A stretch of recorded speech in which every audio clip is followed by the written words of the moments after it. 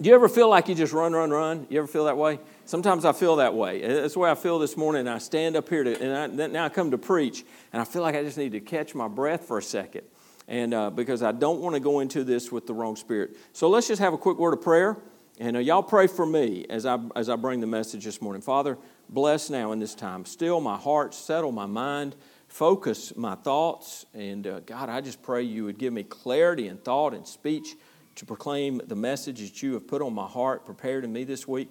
I pray it is from you. I pray I'm simply the messenger this morning, and we'll hear from you and from your word, and you'll use it to do great and mighty things in our hearts and lives. In Jesus' name we pray. Amen.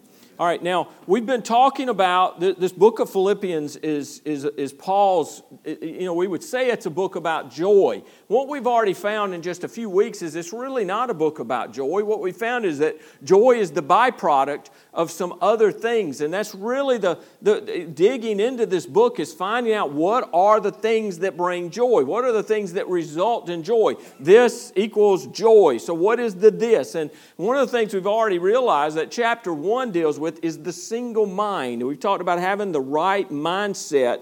In each chapter is a different state of mind. And in chapter 1, Paul is really dealing with the single mind, the mind that is focused on Christ. That's what we've been looking at. Paul was single-minded. He was focused on Christ first, foremost, only and always in his life. It was about Paul. It was about Christ. It wasn't about Paul. Paul was on down the line. Christ was first. He was preeminent in his life.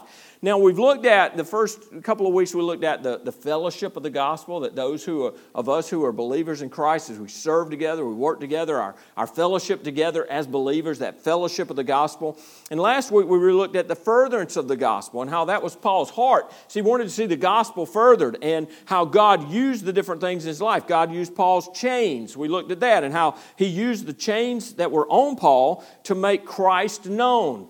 Christ was made known because of that. Christ won some of the Roman guard were won to Christ through Paul's ministry. That was a result of the chains. Another thing was it encouraged the brothers. It emboldened the brothers. It emboldened them in their everyday conversation as they were out and about. It wasn't just to go out and preach. It was to go out and to talk to people about their faith. It emboldened them. It encouraged them. They were emboldened by that. It's amazing what persecution does. And it brought them to that place. So God used Paul's chains, but he also used the critics. And there's the critics, some who, as they preached the gospel, were trying to make it more difficult on Paul. Paul said in verse 18, he said, "What then? So what? What? Who cares?" He said, "Only that in every way, whether in pretense or in truth, Christ is preached. And in this I rejoice, yes, and will rejoice." Paul was joyed with the fact that the gospel was preached. Regardless of what their motive for preaching it was, Christ was preached. And so God used the critics, but God also used the crisis that Paul was going through. And Paul's in a place where he may or may not be killed. He may be vindicated and set free. He may be killed and set free eternally to go be with the Lord. He doesn't know what's going to happen. But in verse 20, he says that so that now also Christ will be magnified in my body, whether by life or by death. That was Paul's desire, is that Christ would be magnified through his life. And whether he died there or he was set free, that he would go on, he would magnify Christ more. But we see that Paul's heart, because his single-mindedness is on Christ, we see that his single-minded mind on Christ is about doing what Christ has told us to do, and that's the Great Commission. He was about going forth and furthering the gospel. And so that's where we came to verse 20 last week. We're going to pick up now in verse 21. So as we're talking about this thing of joy, the title I've given the message this morning is this: the not-so-secret secret to Christian joy. The not-so-secret secret. You know, everybody's got the secret for this or that or whatever. Look, it's not a secret. Paul hasn't hidden, God hasn't hidden from us the secret to joy. We want to be happy. Too many of us are concerned with happiness. Happiness is always contingent on our circumstances. Man, when things are going great, we feel good, we're happy. When things aren't going great, we don't feel good, we're not happy, we're unhappy, we're in a bad place. But we can always have joy. And especially if we keep Christ first, and really, not especially, it's really only, if Christ is first in our life, we're going to have joy. If He's first, everything else can be right in order. If He's not first, nothing else is going to be in order. And so for us to have joy, that's the first thing. But Paul tells here in verse 21, we're going to look at the first step in this, or the first not so secret to joy, to Christian joy, is this. And Paul says to live as Christ. So we come to verse 21. It's probably the key verse to this book, and it's the key verse to real joy. Paul says, for me to live is Christ. I'm going to stop right there, because we'll pick up on the other part in a moment. But he says, for me to live, if I'm alive, my life is about Christ. Amen. That's what it is. For me to live is Christ. In the Greek, actually, the literal Greek translation would be, for me to live, Christ. There are no verbs in there. It's just, for me to live, Christ. That was the statement. And to die, gain. It's just that simple. It was, if I live, it's Christ. If I die, it's gain. That's what the Greek actually says. That's what Paul actually says. For me to live, Christ, period. Exclamation mark, right? That's what his life was about. Now, Paul knew that there was no life without Christ. There's people today that are trying to have life. They're trying to live life to the fullest. And they're doing all these things to have life, to have happiness. They're seeking peace. They're looking for all these things in everything the world has to provide. But the only place to get that, the only place to have peace with God, which brings peace in our life, which then we can have joy, real joy, eternal joy, lasting joy, is through a personal relationship with Jesus Christ. And if we don't have that, we don't have joy, we can't have joy. Paul understood that there was no life without Christ. In fact, he wrote in Ephesians chapter 2, verse 1, and you he made alive. He's talking to believers, and before he's saying, you he made alive, who were dead in trespasses and sins. Folks, if we've not been born again, we are dead in trespasses and sins. There's nothing we can do to save ourselves. There's nothing we can do to save ourselves. Not enough good works. I'm a good person. It'll outweigh the bad I've done. Doesn't work that way. It is. We were dead in our trespasses and sins. Verse 4, here's what I love. I love this one of those hinge verses. We're dead. We were dead, but God. It's a hinge verse. Everything turns. Here's the bad news, but God. And when you see but God, there's a great positive thing that's about to come. He says, but God, who is rich in mercy, because of His great love with which He loved us, even when we were dead in trespasses, made us alive together with Christ. By grace you have been saved, and raised us up together, and made us sit together in the heavenly places in Christ Jesus, that in the ages to come He might show the exceeding riches of His grace in His kindness towards us in Christ Jesus. Now, you want a good biblical definition of grace?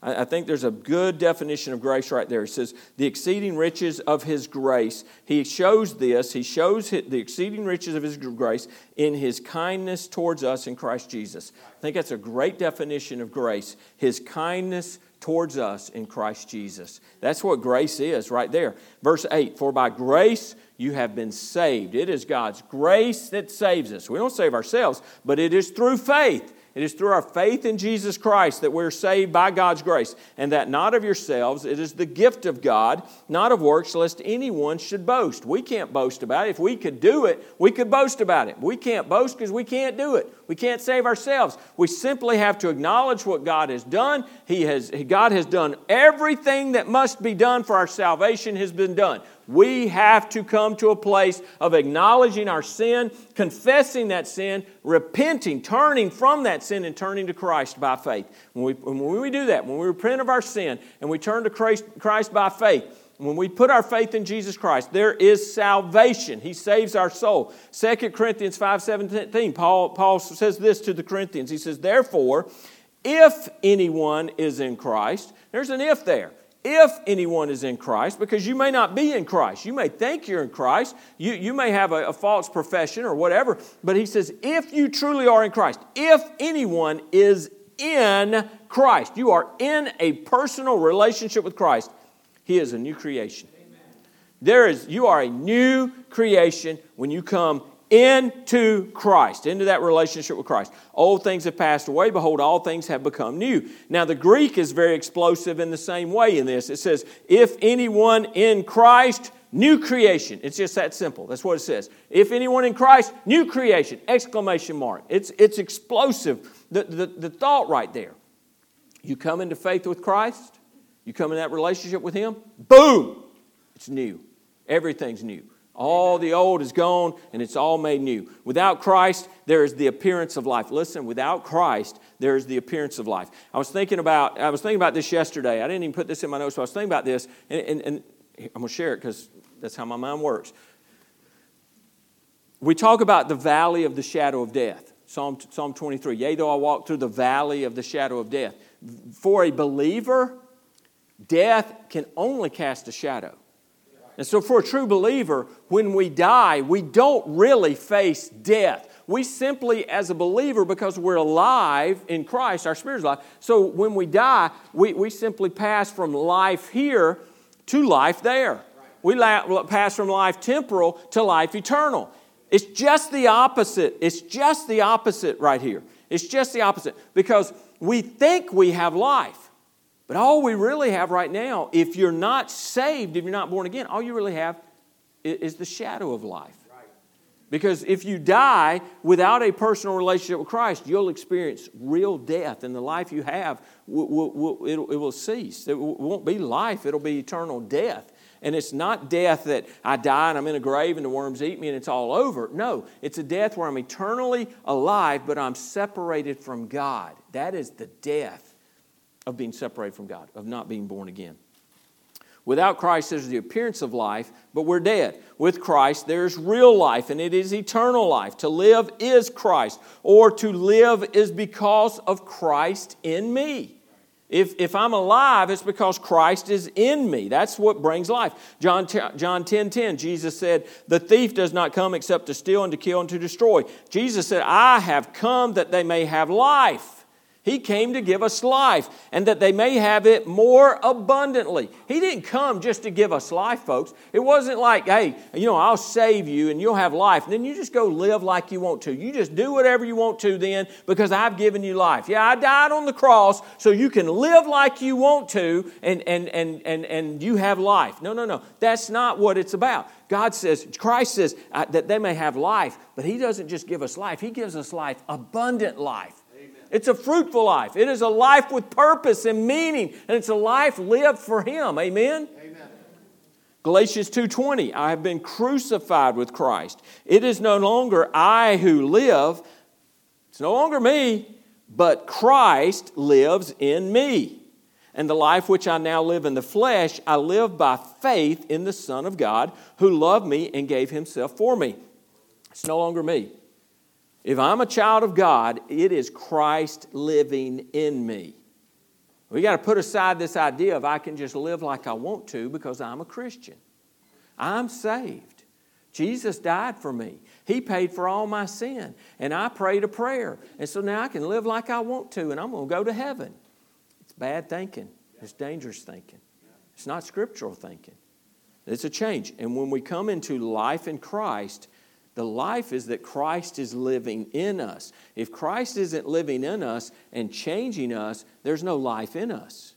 Therefore, Christ isn't in us. Therefore, we don't have eternal life. I hope that's kind of clear. But when we have Christ in our life, when Christ is our life, as Paul said, for me to live is Christ. When Christ is our life, we have purpose to know as much as we possibly can. That's the purpose. That's what we would purpose to do. If Christ is my life, I want to know everything I can about Him. When Christ is our life, we will desire to be like Jesus. Well, if I'm going to be like Jesus, I need to know what Jesus is like. That means I need to get in His Word and read His Word and see what Jesus did and what Jesus said and how Jesus thought and the things that He passed on to us. We should desire to be like Him. When Christ is our life, we will make Him known to others. I've said this before. If you don't care enough about God, about Christ, to share Him with somebody else, I'm not sure you really know Him. There's so many illustrations I can come up with. You could meet someone. You just look on Facebook. If anybody in your circle meets somebody that's even a little bit famous, they're going to be a selfie and they're going to post it on Facebook. And you're going to tell me we meet the living God? We come into a personal relationship with the living God and we don't tell anybody? We want to make Him known when Christ is our life. We must understand that for me to live as Christ is not the triumphant sentimentality of a trouble-free life, but it's the joyous embrace of the burdens of the cross of Christ. John 16:33 says, "These things I've spoken to you, that in me you may know peace. In the world," here, listen to me, believer, "in the world you will have tribulation, but be of good cheer. I have overcome the world." Amen. God's overcome the world. Christ has overcome the world. And in Him, in our relationship with Him, and in this world, living in this world, we're going to have tribulation. And don't think because I'm a Christian, everything should be, don't buy into the lies of the prosperity gospel. It says, oh, you just have enough faith, everything will be just wonderful. That's not the promise of Scripture. The promise of Scripture is life's going to be tough. We're going to face tribulation because Christ faced tribulation. This world hated Christ, and this world will hate you as a believer. We're going to face that. But Paul understood that, and he fully embraced it. In Philippians chapter 3, verse 10, he says this, that I may know Him. Paul knew Him. Paul knew Christ. He had a relationship with Christ. But here he says in chapter 3, verse 10 of Philippians here, he says again, he says, that I may know Him. Paul wanted a deeper knowledge, a stronger knowledge, a more real knowledge of Him. He wanted to know Him so intimately. He didn't want it to be some flippant thing. He says, and the power of His resurrection and the fellowship of His sufferings. Paul didn't shy away from the reality that life was going to be tough as a believer. No. He embraced it. He embraced it. He said, I want to be a part of the fellowship of His sufferings, being conformed to His death. All this meant that Christ was at the conscious, thoughtful, mindful center of everything that Paul did. Paul was full of joy. He had tribulation in his life. He had trouble in his life. But Paul was full of joy. And as we're reading this, we sense his joy. But Paul was Christ first. For me to live is Christ. What is for you to live? Is it Christ? Paul was single-minded. His mind was set on Christ, and his joy was in Christ. I hope this morning you have joy in Christ. I hope Christ is first in your life. I hope He's first in your life. The second thing Paul says here, this not so secret to Christian joy is this: it's to die is gain. Paul understood that. You know, we've come to a place. I was reading this weekend, and in the Victorian days, you know, when people died, they generally died at home. They had the wake at home. They had the service at home. I mean, everything. People talked about death. They would talk about death all day because it's something they experienced all the time. People, if they had 10 kids, half of them probably died. Death was such a part of life. But they would never talk about sex. I mean, it would be shameful to talk about sex. You know where we've gotten to in America? In America today, very few people die at home. You don't have wakes at home. Everything is somewhere else, and we stay away from it. And you know what we hear? I even hear this in the church. I don't like to talk about death. I don't like to talk about that. It's a morbid. Why is it a morbid subject? It's not a morbid subject. It's a part of. It's the most real. You know what the death rate is? Anybody heard lately? It's as much a part of our life as life. Unless the Lord comes back, if He raptures, we're all going to, 100 years from now, maybe less, every person in this room will have died if the Lord tarries. Right? So, I mean, why do we fear that? But yet, conversations, even in Christian circles, we were at a conference. We were at a Christian conference a few weeks ago, and we were embarrassed. We were embarrassed by the sexual innuendo that was made by the leadership in a Christian conference in our Southern Baptist denomination. Am I wrong? We're like looking at each other like, I don't think I'd have said that. We'll talk about sex very easy, but we don't want to talk about death. Death is scary for us. Paul says, for me to live is Christ, but to die is gain. To die is gain. To die is to go be with the Lord. He says it's better. It's gain. It's better. Verse 22, but if I live on in the flesh, this will mean fruit from my labor, yet what I shall choose I cannot tell. And what he said there, it wasn't he couldn't tell like, I just can't tell what it was. He says, I don't know. He said, I don't know, and you got to understand, this is a hypothetical. I'm probably getting ahead of myself a little bit, but this is a hypothetical. Paul doesn't know. Some speculate Paul already knew he had a prophetic revelation, but if you go to chapter 2, you see that Paul didn't know whether he was going to live or die. He didn't know, but he's speculating here. He makes some speculations. He has a confidence that he's going to live. So just understand that as you're reading this, he has a confidence he's going to live, but he's having this conversation. It's almost like one of those conversations you have in your head, but he's putting it on paper. And here's the great thing about it. We get to see that. We get to see his thinking on this. They got to hear his thoughts on this. He says, listen, if I live on in the flesh, it's going to mean more fruit for my labor. There's going to be more fruit for my labor. There's going to be more rewards in heaven. There are going to be more people in heaven. There'll be more things, these things. Yet I don't know what I would choose. Do I choose to go be with the Lord? Or I choose here. Verse 23. For I am hard pressed between the two. Do I die and go be with the Lord, or do I stay here? I'm hard pressed. It's, we would say between a rock and a hard place. We use that between two bad things. I'm hard pressed between two good things. I don't know which one. Do I stay here? That's good. Do I go be with the Lord? That's better. So he says, having a desire to depart and be with Christ, which is far better. Now, the Greek says it this way, much more better. Much more better. We wouldn't say it that way. Miss Benna, that's not good English, is it? I got a friend in Georgia, that was one of his sayings. He'd say, mo better. Mo better right there, mo better. Now, listen, that's bad English. But in the Greek, it's good Greek. The way the Greek writes, that's good Greek. It's bad English, good Greek, but it's great theology. It's great theology. To go and depart and be with the Lord is far better. Death brought no fear for Paul, and death should not bring fear for the born-again child of God. Our destination is set, and our Savior is sure. Amen? We shouldn't have any fear about death. Now, to Paul, death simply meant to depart. That's what he says, having a desire to depart. That word depart, it's a great word because look at how the word is used, different ways. If soldiers would use the word, and when they used the word depart, it meant to take down your tent and move on.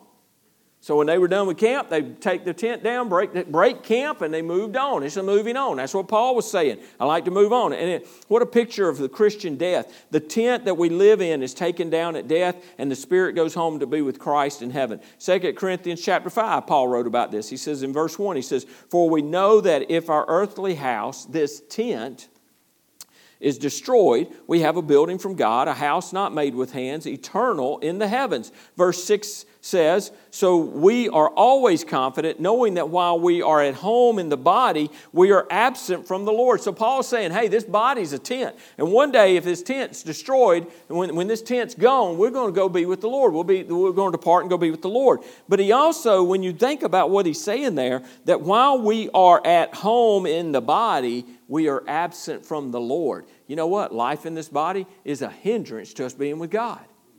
So that's part of this transition. Verse 7, for we walk by faith, not by sight. Verse 8, we are confident, yes, well pleased rather to be absent from the body and to be present with the Lord. Paul was not scared of death one bit. He wasn't dreading death. If anything, and listen, understand, Paul wasn't suicidal. He wasn't depressed. He wasn't hoping he'd die tomorrow. That wasn't what was going on. But Paul was looking forward to death because he knew what was on the other side of that. The last breath here meant the first breath there in the very presence of the Lord Jesus Christ. Sailors use that word depart. It means to loosen a ship and set sail. It's this idea of moving on. Depart was also a political term. It described the setting free of a prisoner. So when it was used in that context, it's setting free of a prisoner. God's people are in bondage because of the limitations of the body and the temptations of the flesh. But death will free us from those things. So we'll be freed from the body. When we're freed from the body and we're with the Lord, we won't be in bondage and slavery to those things anymore. We'll be free. Or we'll be freed at the rapture, if that should come first. Then finally, depart was a word used by farmers, and it meant to unyoke the oxen. And we all know what that is. The yoke is the thing they would put across two oxen or two cows or whatever you might yoke them. And it's that piece of wood thing that would go across their shoulders, and they would strap them together. They were yoked together. They worked together. Listen, Paul had been yoked to Christ. He was working with Christ. He was working, it was Paul out here doing stuff, but it was Christ doing it in him, and Christ doing it through him, Christ doing it with him.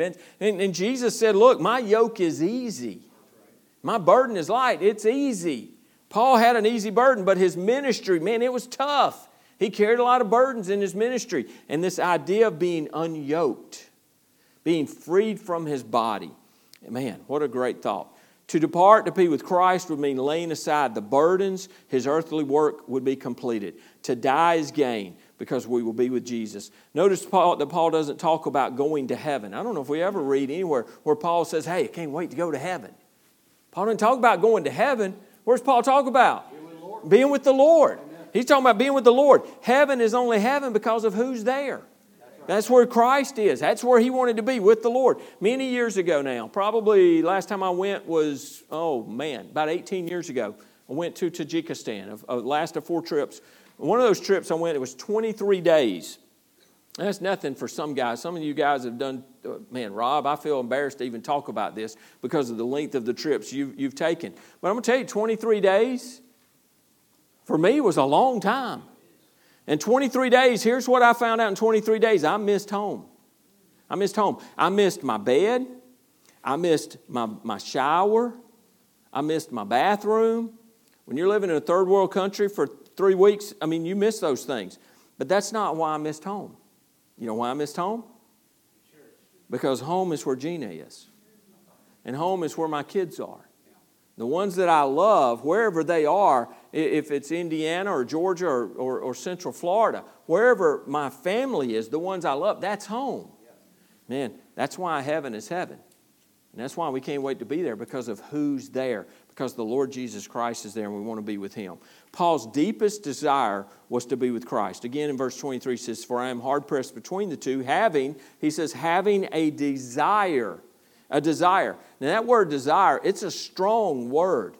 It's actually the same word that is translated in other places as a strong sexual lust. And that's not what the meaning of is here, but it is the word of lust. Paul wasn't just saying, I got a flippant desire to go be with the Lord. No, Paul lusted. There was a lust. There was a strong desire to leave here and be with God. Do we have that desire?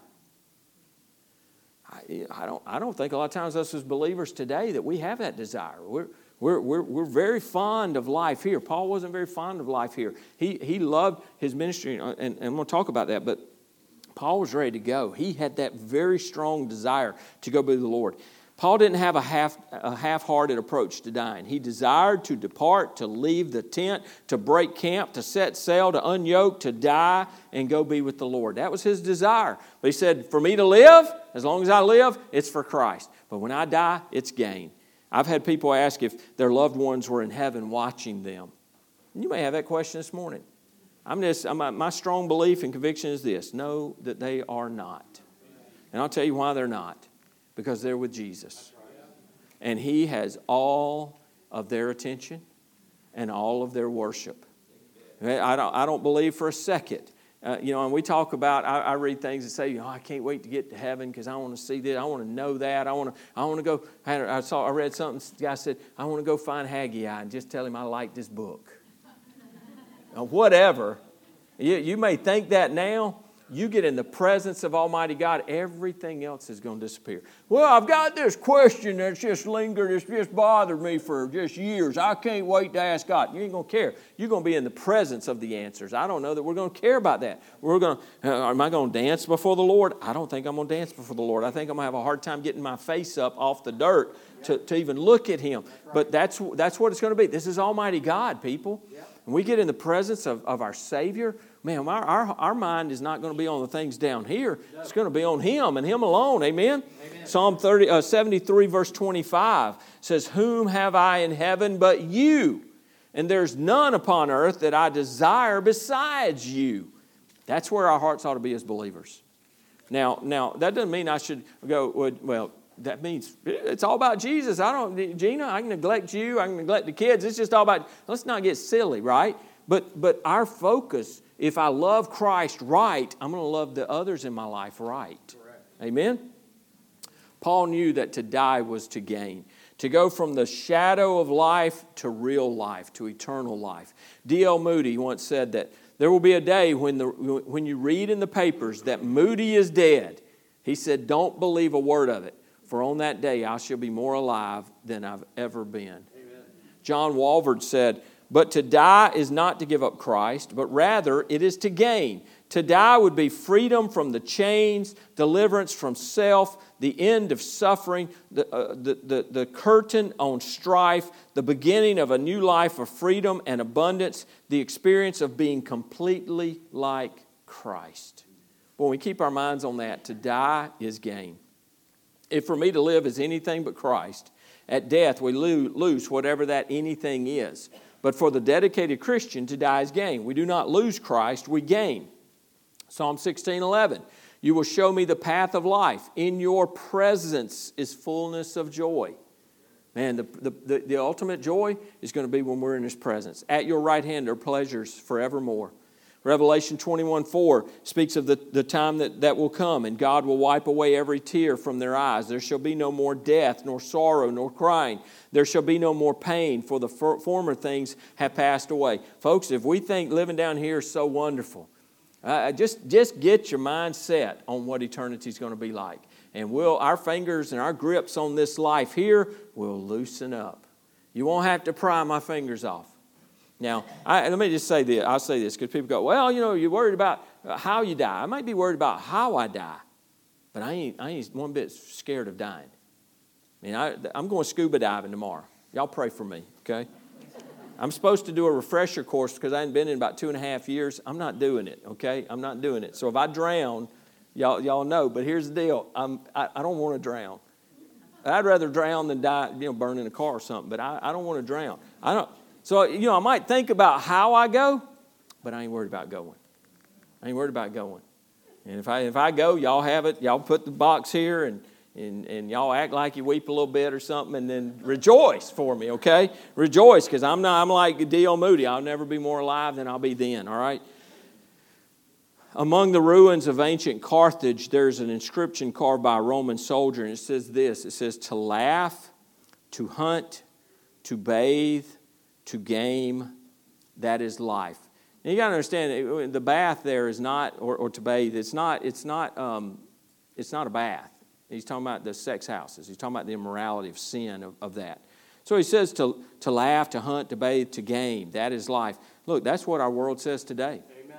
It's all about laughing, live it up, party hard, go out and hunt, chase down whatever, today, and go to the party houses, the house of immorality, live in sin, all of that stuff. That's life. Boy, that's living.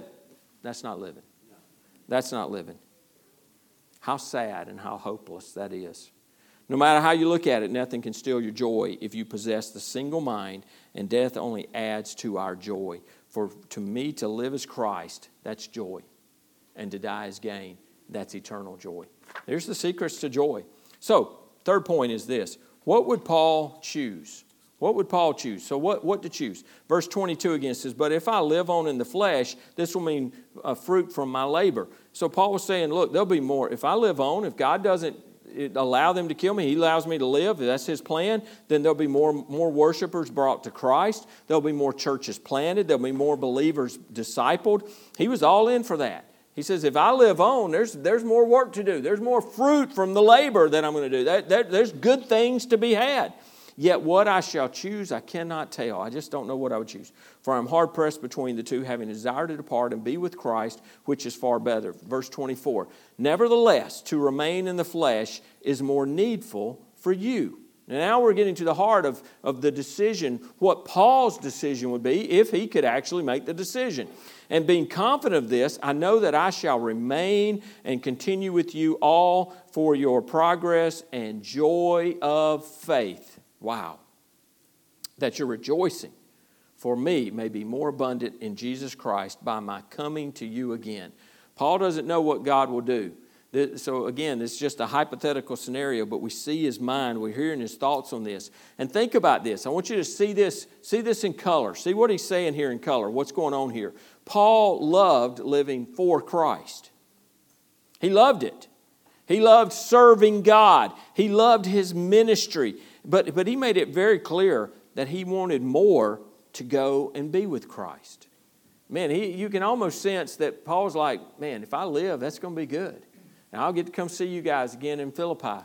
And I'm going to plant some more churches, and we'll see other people come faith, and I'm going to disciple you guys more. I'm going to, man, all those things are good. But boy, if they take my head off here in a couple of weeks, that's okay too. In fact, that'd be even more better because I get to go, I can lay aside all this, all the hurts and the heartaches and the worry and the stress of this world. I can lay all that aside and I can be with Him. I can be with Christ. But what a man Paul was. If it was up to him, he was willing to postpone going to be with the Lord in order to help Christians grow. Amen. Now, you remember in some other passages in Romans, we read where Paul was willing to go to hell in order for his Jewish brothers to be saved. Romans 9, he says, I tell the truth in Christ. I'm not lying. My conscience also bearing me witness in the Holy Spirit that I have great sorrow and continual grief in my heart. For I could wish that I myself were accursed from Christ for my brethren, my countrymen, according to the flesh. Now, folks, I don't know that I can say that. Paul had a heart, he's beyond where I'm at in my walk with Christ. Because I don't think I'm willing to, I love my kids, but my kids have heard the gospel. And my kids rejected the gospel. I don't know that I would give my soul for them to go to heaven. I don't know that I would be willing to go to hell for all of eternity for them. Paul was willing to do that. That was Paul's heart. That was the love he had for his people. And he has a love so much for these people. He says, you know what, I'd much rather go be with the Lord. But if the Lord leaves me here, that's you know what, that's okay. In fact, that's what I would choose. I choose to stay because it's more important for you. It's a bigger deal for you. It's not about what I want, but it's about what is good for you and what God would want. And it just ought to amaze us. It ought to grab us right here that Paul's deep longing for heaven and the face of Christ was subordinate to what was best for his converts. He was more interested in them than he was him. Paul was not only a Christ first man, he was a gospel first man, but he was also an others first man. He put others first.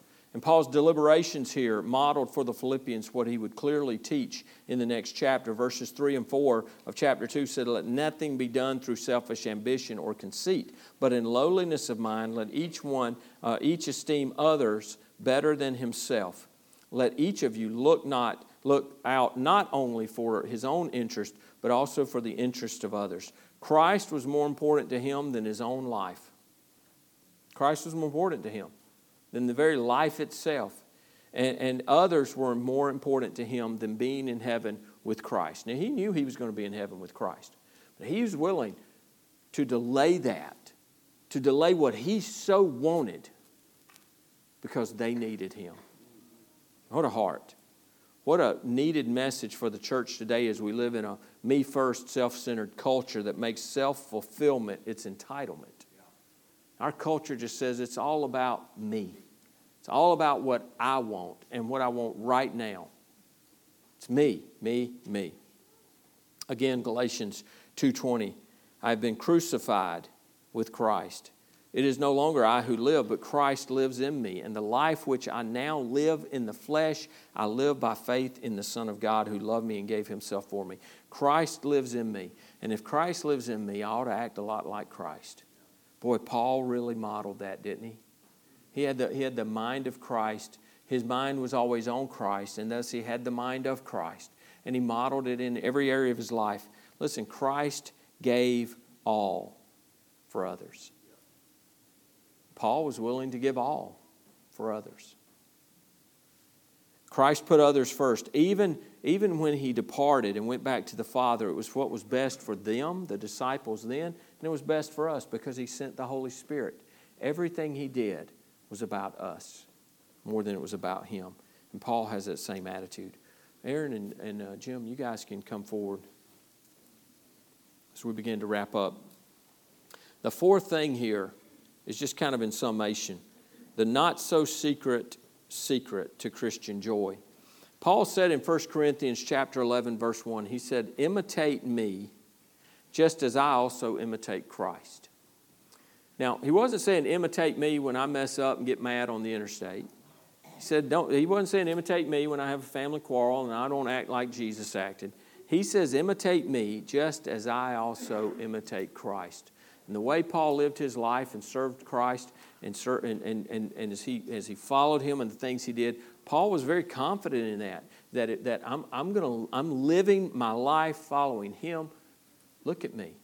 Follow me. Imitate me. Live your life like I'm living my life for Jesus. And so here's what we can learn from that. Paul was single-minded. And that's where we ought to be. We ought to have a mind set on Christ. Shouldn't be on my job. We have to work. Scriptures teach of that. I have a responsibility with my family.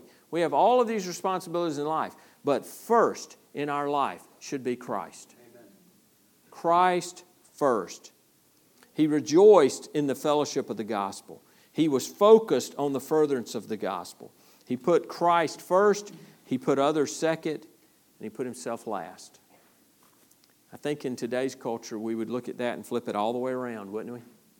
It's me first, me second, probably me third and fourth, and then maybe somebody else. And then way, way, way down the line, if at all, then God is in there. But for us as believers, that's not how we should be. We want joy in our life. That joy is being Christ first, people second, us last people. You know, even Ephesians 5:25, where the Lord was speaking there when Paul was writing about husbands, he says, husbands, love your wives just as Christ also loved the church and gave himself for her. That's our attitude, folks. If we want joy in our life, that's how we can have joy. We can have it now. We can have that joy as we put Christ first in everything we do. And we put others second. We put them ahead of us. We esteem them higher than ourselves. And when we do that, boy, there's great joy that comes from that. This morning, the altar, we still have an altar. Some of the altar is, we've got an offering here on the altar. We have some altar left. Maybe this morning, maybe you just want to come down and have some time to talk with the Lord this morning. Maybe you want that joy. Maybe as a believer, you just go, you know what, I don't have the joy the way I want to have that joy. Maybe maybe there's just some conflicting things that I don't know what it might be. God knows. And you know. Whatever it is you need to deal with the Lord this morning, if you need a little time with Him, come down here to the altar. Come this morning and talk to Him. Put that to Him. Cast that on Him. Cast it on your care upon Him because He cares for you. Talk to Him. But this morning, if you're here and you don't know the Lord as your Savior, you can't have that joy yet because you don't have a relationship with Christ yet. And that's the first step. And I think the gospel was pretty clearly presented this morning, but it's very simple. The gospel is very simple, is that we've been separated from God by our sin. But God, because He loved us, sent His Son Jesus, His sinless Son, born of a virgin, lived a sinless life, and went to the cross to die on the cross that was my cross. Took my place.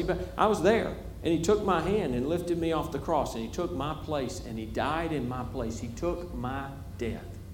He took your death. And this morning, if you've never come into a personal relationship with Christ, you've never come to that place of understanding I'm a sinner and I need to be saved, I pray that today's the day that you might confess your sin to the Lord and call upon the name of the Lord to save you. You know what the Bible says? If we confess with our mouth the Lord Jesus and believe in our heart that God raised Him from the dead, the Bible says, thou shalt be saved. That's not a question. That's not a question. That's not a hypothetical. That is a reality. It's a promise that if you do that, God says, I'll do this. If you repent and believe, I'll save your soul. This morning, if you need to be born again, we're going to hear in just a moment, we're going to sing. We're going to stand and we're going to sing together. But I invite you, if you need to know Jesus, or maybe this morning you need to just come and get a little closer to Jesus, whatever it is, I invite you to respond to that and then just act upon that and come talk to the Lord. Father, I pray you'll bless now, Lord. Thank you for your word. Thank you for, Lord, Paul's heart, his heart for you, his heart for others. And Lord, how he has modeled that for us and he's written it down so that we can, Lord, we can have this joy that Paul experienced. He's made it very clear. This is not a secretive secret. This is an open secret. It's not a secret. You made it very clear. If we just put you first, love you with all of our heart, mind, soul, and strength, and love our neighbors ourselves, put ourselves last, we can have great, great, great joy in our lives. God, whatever you're doing in our hearts, I pray we'll respond to it right now. In Jesus' name we pray.